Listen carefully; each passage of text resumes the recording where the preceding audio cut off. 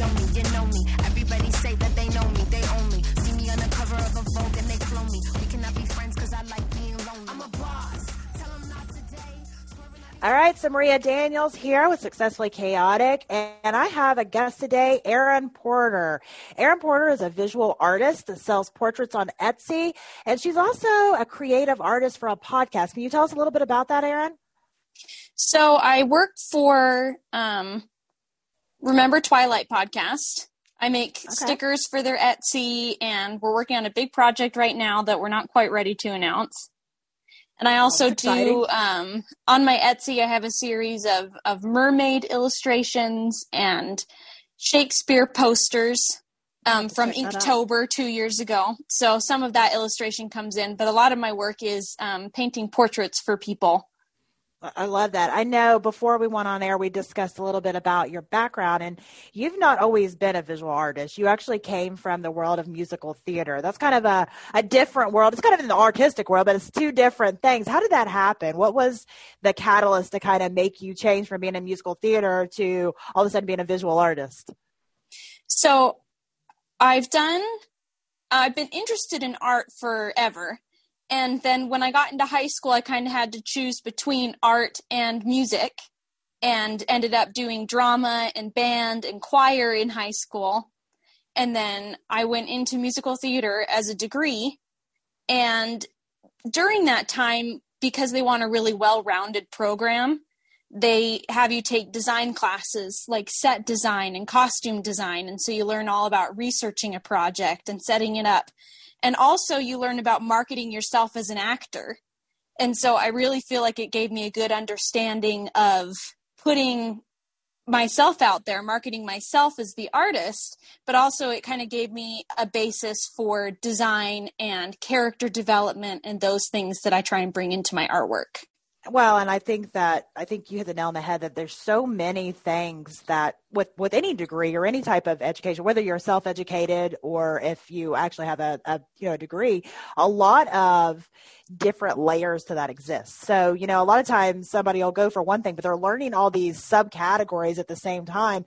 I actually know quite a few people, myself included, that along the way I've kind of transitioned what I wanted to do based on the fact that I learned this a little bit along the way. I learned that a little bit on the way, and I became intrigued from that angle of it. I know I was a personal trainer. That was my first kind of grown-up job. I was a personal trainer for years, and I'm mainly in the marketing world now, but I do have a wellness company still. But I know I ended up getting interested in the marketing world, like you said, because I was having to market myself as a trainer all the time. I was having to do, graphic design work to try to, make posters, and I knew nothing about it. So I'm taking these little courses on the side to try to figure out how to do my own stuff because I didn't know what to do. But it allows you to add more skills to, your set of skills. And sometimes you become aware about the fact that you really love that other portion of it. I'm hearing that from you. Does that sound correct? Mm-hmm. Yeah, absolutely. So did you work as an actor for a while, or did you just go straight into doing visual art? So after I finished school, I went and worked at a garden center. Okay. I worked at the garden center when I was in high school for a summer, and then I just really needed something. Me and my husband moved back to my hometown, and he's still in school. He's doing his master's right now. And so I needed something to focus on to kind of get me through the transition period while I was auditioning for things and figuring out what I wanted to do. And one of the things that I really got into at the garden center is they were doing the fairy gardens. Yeah. At the time, they were really popular. And so I did all those displays. And I really got into their seasonal wreath making. And I painted these paintings on pumpkins for Halloween. And it was, people would buy the things that I painted and these wreaths, and they'd pay top dollar for them.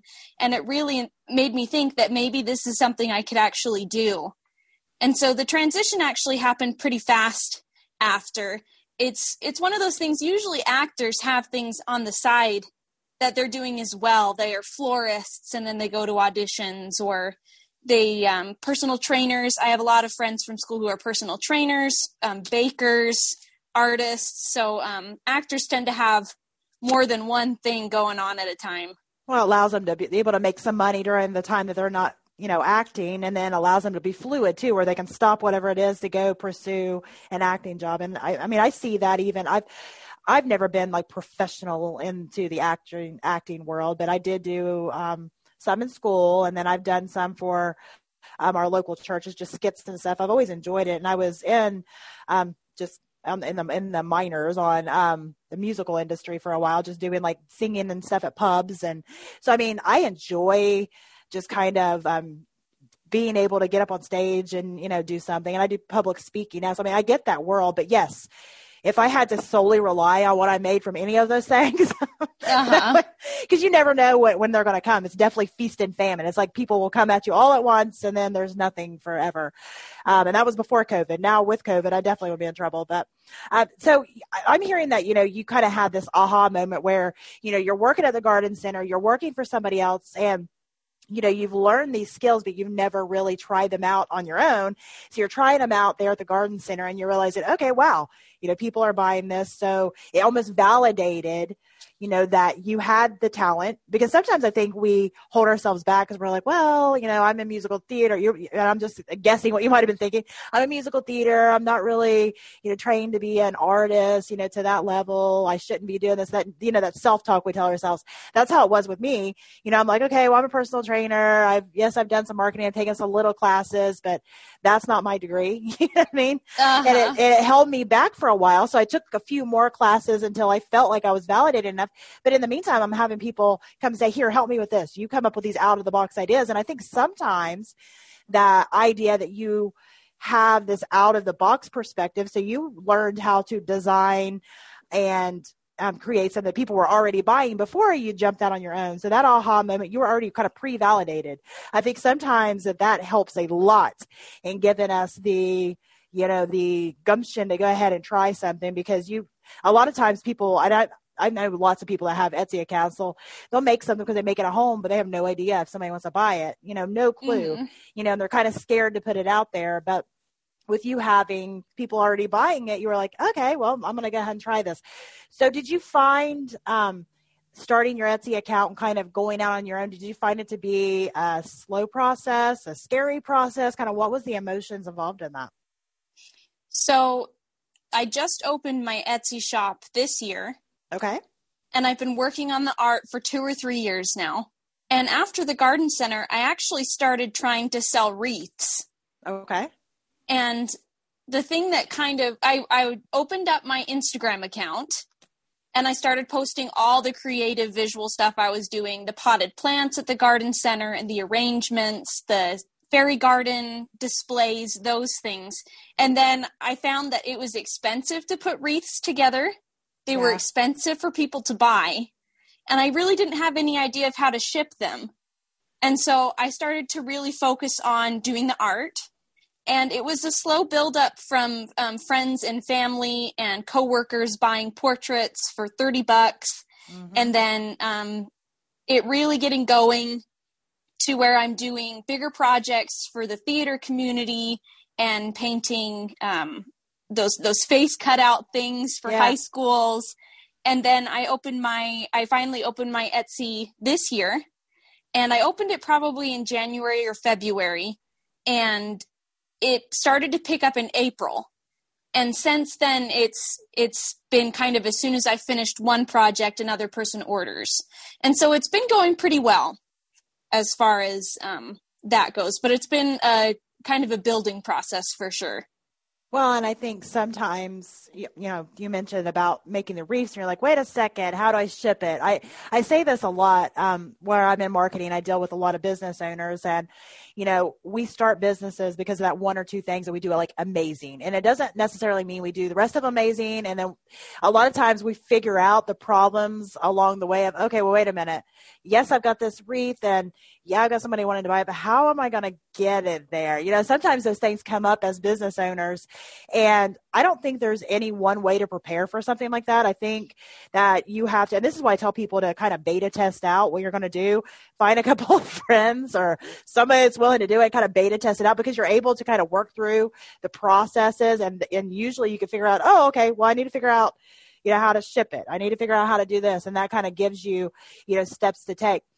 So do you, with your portraits and doing a lot of things with you mentioned the theater community, do you find that having your contacts kind of in that world where you were in musical theater for so long, do you think that's helped push your business forward?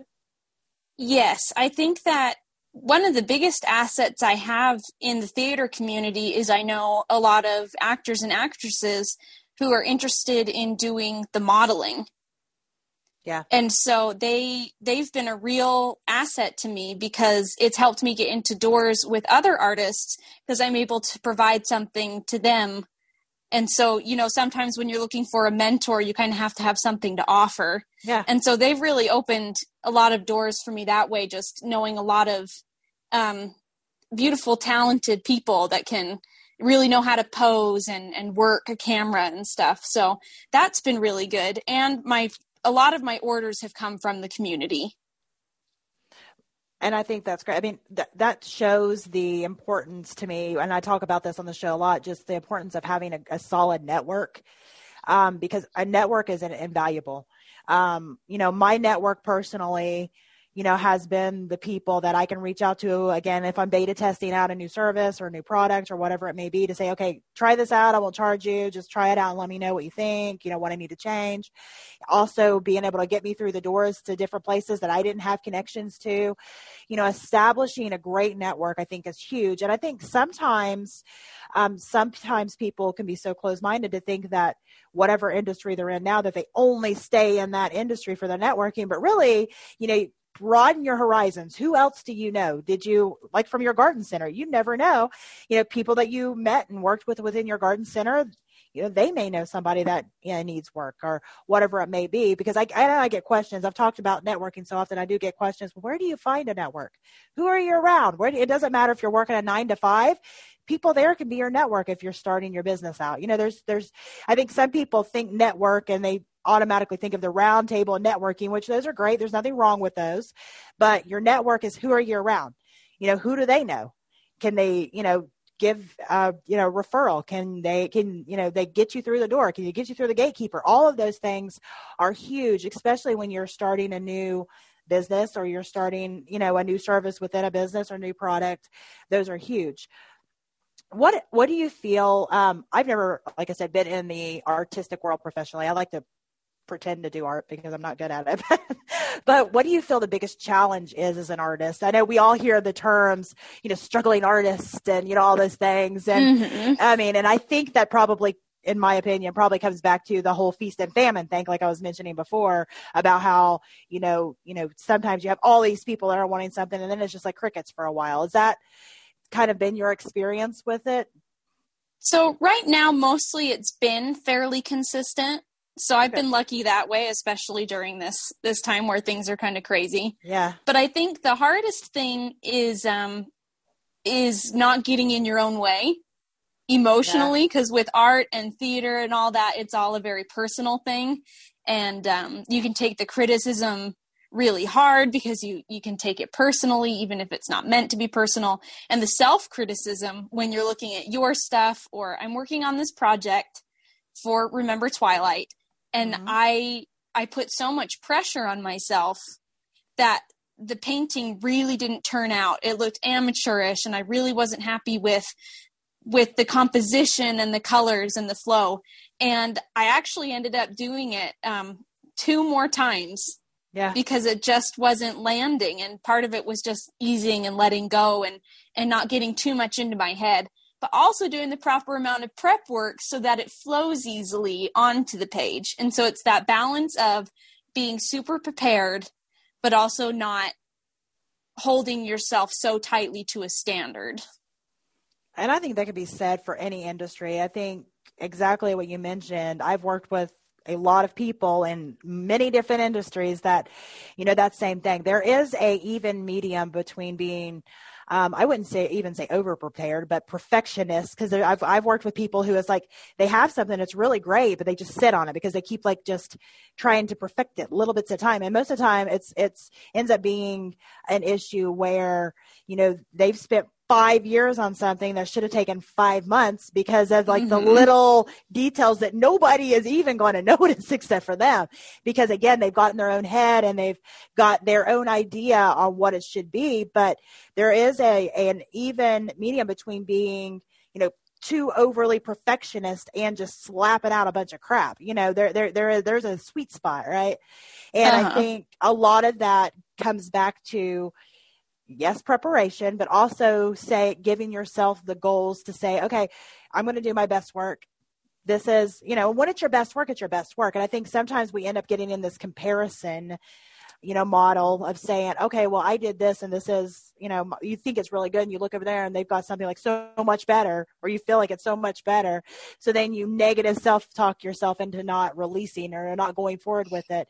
I'm working with a girl right now that she's got a coaching business and she's got, a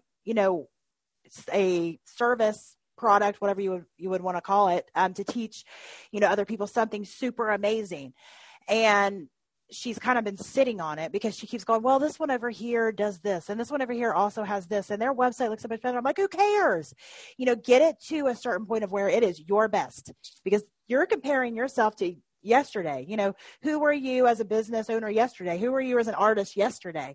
You can only perfect your own work, and you can only compare your own work from yesterday. And I like the idea that you said, and I've been that person where it's like, I've done stuff 2 or 3 times because I'm just not happy with it. And I think there's a difference between I'm just not happy with it because it's really not my best work. I'm holding myself back for whatever reason, and I'm nitpicking myself. And I think it takes, some time and some focus to figure out, why is this not working out? I think that becomes an issue where we need to sit and ask ourselves, why is this not working out? And you mentioned that, it flows on, I'm not an artist, but it flows on the page better if you've got it, prepared correctly. And I think noticing those little things allows you to perfect your next work because you figured that out. You've failed forward. We use the term failed forward all the time. You messed up the first one, whatever, you messed up the second one, but you learned something along the way to say, okay, well, yeah, somebody could say, well, you failed 2 times before you got it right.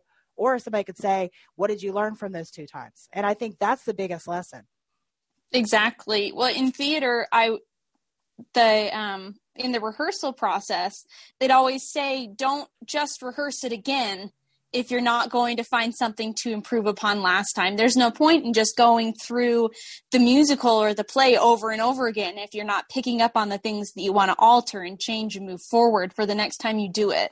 And I think that applies to business and art and life. Is just like, as you're doing experiences, you don't want to just go into the next one blindly. You want to pull from what you've already learned so that you can move forward in the next project or the next process that you're doing. I absolutely agree. And I think a lot of people think of perfection as a destination and it's like a place we reach, like we get to perfection, but it's not. Perfection is fluid. Perfecting, is a verb. We are perfecting things as we go along. So we're perfecting it, while we're working on it. It's not a destination. You don't reach perfection, and I think that sometimes we can get so hung up on that we kind of forget what it's all about. And that is doing our best. And like you said, finding, something within what we did yesterday to improve upon. That's great. But holding yourself back because you're waiting to reach perfection, I think is where a lot of people kind of get hung up. So do you work alongside, I know you mentioned that you, kind of almost do almost, I guess, a bartering system with some of the other artists, that you kind of bring them a model, or how does that work? Bring them a subject from your theater world? Like what is it that you kind of do with that? I'm all into bartering, even in the business world. So I'm kind of intrigued by that. Mm-hmm. So I know a couple professional artists in my area, people who are way more experienced than me and they do these live drawing sessions. Mm-hmm. And I've been able to say, okay, I'll set them up. You guys, you provide the studio and the lighting and all the expertise, and I'll set up the model and do all of that, which a lot of them don't want to worry about because scheduling everyone and getting everything figured out can be frustrating. But I get all that. And then a lot of times I get mentorship from these people. They look at my artwork after I'm finished and they'll give me pointers on what I'm working on. Help and critique it. Exactly. And then I also get the experience of watching them pose the model, and I can stand and watch them draw. Mm-hmm. And for the little bit of effort that I put in, I get a lot back from that. And it almost works as a mastermind then. So, in the business world, we talk about masterminds, and typically you've got a small group of people who look at each other's work, look at each other's business, look at each other's, whatever it is, and we critique it. And you have to make sure that the relationship is there. Like you mentioned earlier, you have to be able to take constructive criticism, because you have to realize that the whole point of this is for them to find, the flaws, because everybody's got flaws. And the whole point of having a mastermind, to have this group, is for them to say, well, this is good. It's not that it's not good, but again, if you're not perfecting it, if you're not looking to one up, then what's the point in even doing it tomorrow? So it sounds like to me that that's kind of like your way of kind of in the art world masterminding. So, you're not only learning from them because they're at a higher level maybe than you are at that point in time, but you're also gaining the knowledge of how to perfect, how to better, your project, for the future. And I love that. And I think those type of things are super, super important. So as far as blooming artists, I hear people say, I'm an artist all the time. What are some tips if somebody is, no matter what industry they're in now, maybe they just have a love for art? What would be some tips that you would give them on how to kind of get their foot in the door? Like, should they go to school? Should they take online classes? Should they do both? Does it depend on their personality? What would be some tips if somebody's listening today going, I've always loved art and I just love to do this, and I would love to know, how do I perfect my skill? What would you tell them? I listen to a lot of art podcasts and things like that. And the biggest thing they say is you don't need to go to art school. Especially now, they imply that it's a lot of money for possibly not getting the education that you want or need for the career. And an example of that is, if you're going to spend the money going to a university, you could spend less money than that to pay a master to teach you themselves, and you'd get more out of that experience. So where's the best place to find those? Like, if they're like, I'm assuming you can't just call like 1-800 master art. Where would be, that would be cool. But what would be the best way for somebody to find those people?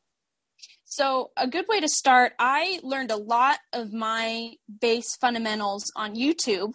Okay. Watching the channel Proko. Okay. Run by Stan Prokopenko. And he has this vast collection of videos, tutorials about how to do anatomy and the structure of the face and things like that. And I found there's a lot of resources available to you there. And when you go to those videos, a lot of times they have subscription options for their actual courses that link back to their websites. And so you could pay to get more education from them. And you find out those masters are, and you look up the styles that you're interested in. And when you look them up on YouTube, you can connect with those artists. You could shoot them an email and ask them a question, or try and get in to talk to them. They talk about having something to offer someone. And so I'm lucky enough to have the models. And so is there something that you have that you can, some publicity or a following or a talent, so that eventually you can help publicize them and they can say that they were your teacher. And so, yeah, I think I've gone off on a tangent. No, I think that is great advice. I really do, because, again, there's only so many hours in a day. And if somebody's going to be helping somebody with something, it's literally taking time out of their day. You do have to have something to bring to the table. I think sometimes, and I've found this even in, my especially in my wellness company world, I don't mind somebody contacting me because I'm a nutritionist. I used to be a trainer too, but I'm a nutritionist. They'll contact me and ask me a question about this supplement or this, or, they're having heartburn. What should they do? Little stuff like that. Fine. I don't charge them for that, but, I have had it, especially with people that are close to me to where, they want to just pump me for information all day long. It's not that I don't want to give it, but when I'm spending an hour talking to you about your health needs, that's an hour that I'm taking away from my kids, taking away from my husband, taking away from the things that I need to be doing.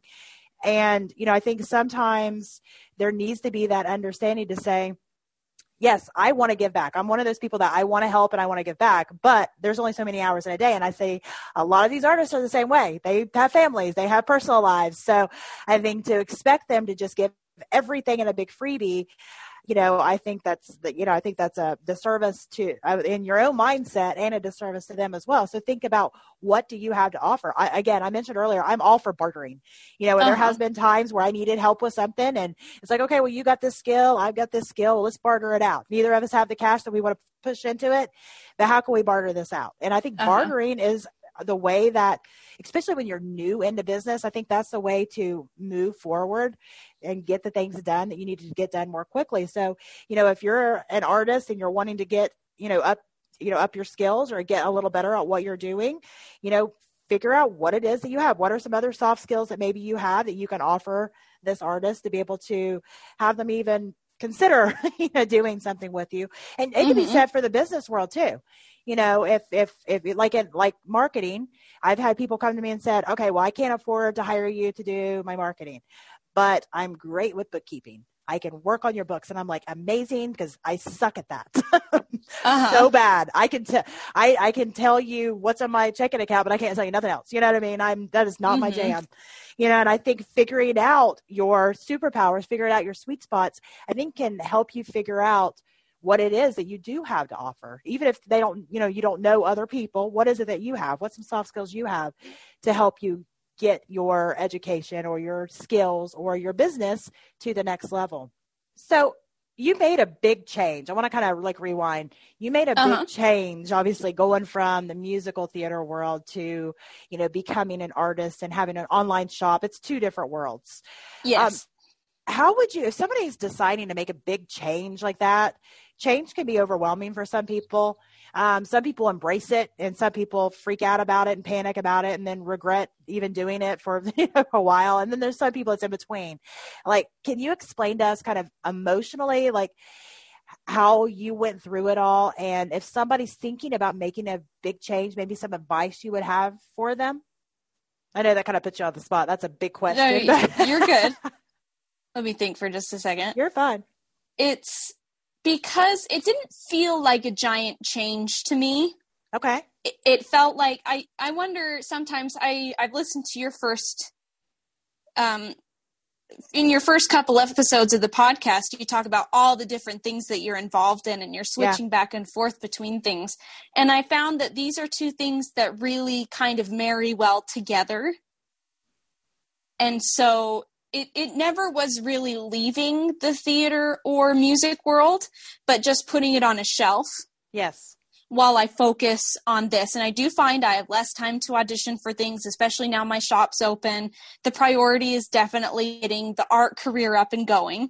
And it's hard to put aside the other passion and the other want, but I think you have to focus on the thing that's on your plate right at the time. I 100% agree. And I think you hit the nail on the head when you were talking about priorities. I think you mentioned my early episodes, there for a while, I was struggling with trying to figure out, okay, well, I do all these things and I like all these things. But as some of the areas started to grow, I was having a hard time doing all the things. Like when I first started, it was like they were all babies anyway. It was all, didn't have much time into it. So it was fun. I could just because I'm very much the person that doesn't like to do the same thing every day. That's just my personality. So I was able to kind of be in my own world of saying, I'm going to do this today. I'm wearing this today. And it worked while it was small and I didn't have a lot of people in each of those worlds. And then as it started to grow and I started getting more people, I started to feel the pressure of doing all the things because, I could not effectively, run each of those businesses separately. And I had to do much like you said and pick a focus. And I think that's a good advice. Right now you mentioned that your priority is your shop. And I think from what I've learned over, years of kind of doing this now, is, sometimes our priorities will change. My priorities as far as like my husband and my family, my kids or whatever, that doesn't change. But my priorities within what business element I'm focusing on definitely changes. Sometimes my consulting coaching company is definitely, my focus because I've got so much that I need to do within that area. And that's where the money's coming in. And then it may kind of dry up a little bit and people aren't needing stuff. And then my wellness company starts to pick up and I start focusing more. And I think that is a benefit of having these multiple revenue streams. I'm a big fan of multiple revenue streams. We've seen it this year with COVID, that it's super important to have something to fall back on. I've always been a fan of that anyway, because the market is so all over the place on what people are kind of going for and what their focus is, that changes what your focus is sometimes. So I think I love that you said that, sometimes you have to put that on a shelf, that I'm not giving up my, musical theater. I still love it. But right now this is taking my focus. I'm having to give this my focus, and you never know what next year brings. Maybe it'll switch and you could have your shop on automation and you're able to go, do your musical theater again. And I like the idea that you're kind of keeping those options open, because I think sometimes people think, well, I don't want to choose. I love this so much and I don't want to leave it, but they also feel the drive and the push to go do something else. And, I don't think it has to be either or. I mean, you can't effectively most of the time focus hard on, multiple things, but I think that you can put things on the shelf. I agree with that 100%. So as far as if somebody wanted to reach out to you and they're like, oh, I'd really love for you to do my portrait or maybe even do some other type of creative artwork, is the best place to reach you through your Etsy store, or is there somewhere else that you prefer people to reach out to you? So Etsy is the best. Okay. I think that's or possibly my website. I'm still getting it up and running. Since things have picked up, my husband has started to switch it over. So it's kind of in between things right now. So yeah, Etsy's the best place to get a hold of me right now. And so do you give quotes? Is that how does that usually work? Is if somebody has a project they're wanting to do they just contact you through Etsy to give the project, and then you can give them an estimate on how much it would cost? Is that how that works? If they're looking for a specific portrait, sometimes I already have listings on Etsy. Okay. And so if they want a one-person watercolor portrait, they can go to my Etsy and find that listing. And in that listing, it has 3 different options for sizes, and each size has a different price. Okay. So you've got usually, it simple. Yes. Usually what people do is they'll message me beforehand and show me the picture that they want worked on and kind of tell me what they're looking for and see if it's something that we want to work on together. And then they can order it through that. And if it's not something that I have listed, I've had people message me through there and we figure it out outside of the shop and figure out how much it would cost, or if it's something that's worth both of our time, things like that. Which I think is a good point, because this is another thing we talk a lot about, that not all money is good money. Not every client is for you. And I think especially early on, we're just like, oh, you're going to pay me to do that? Okay. So we take anything and everything. But, as you go on, you figure out the projects and the clients and, the things that just take so much of our time that it's not worth it.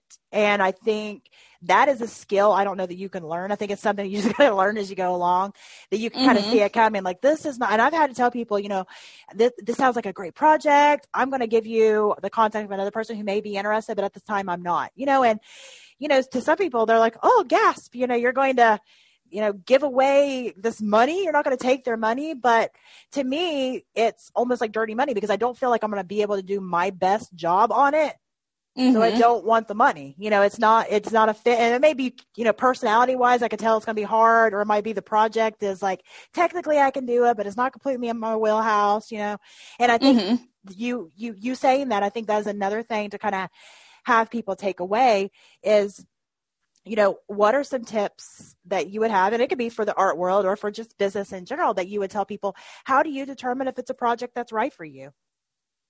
So I've thought about this, and with auditioning for roles and being offered projects and work, is it getting me closer to the type of work that I want to ultimately be doing?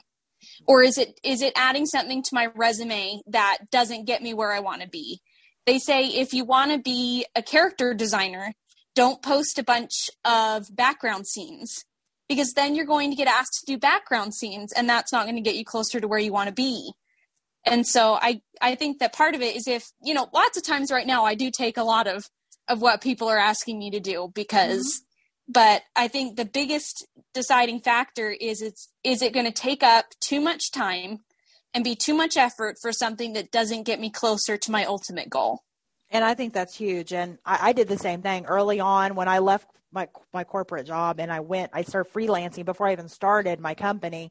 But, then I would do anything. I'm like, okay, I need to pay my bills. You'll pay me to do that. Cool. It's legal. That's all I need to know. As long as it's legal, we're good.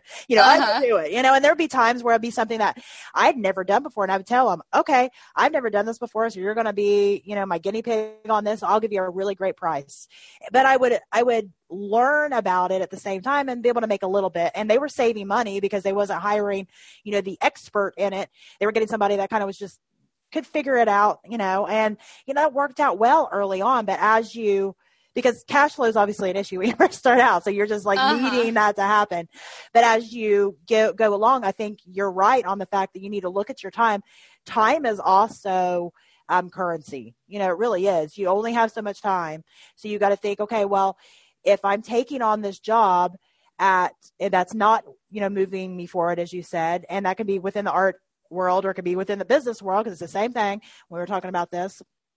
If it's not getting me to where I'm wanting to be, if it's not significantly adding to my cash flow in a way that I need, how much of these projects can I take? Because that for me, the number got smaller and smaller. It would start out like that was all I was doing. I was pretty much like the go-to for, oh, you can't afford somebody else? Well, I guess you're getting me, type of thing, to moving my way up. As I gained more skills and more skills and more skills, I was able to kind of be a little more particular. And I think sitting down, like we know to sit down and budget our money, right?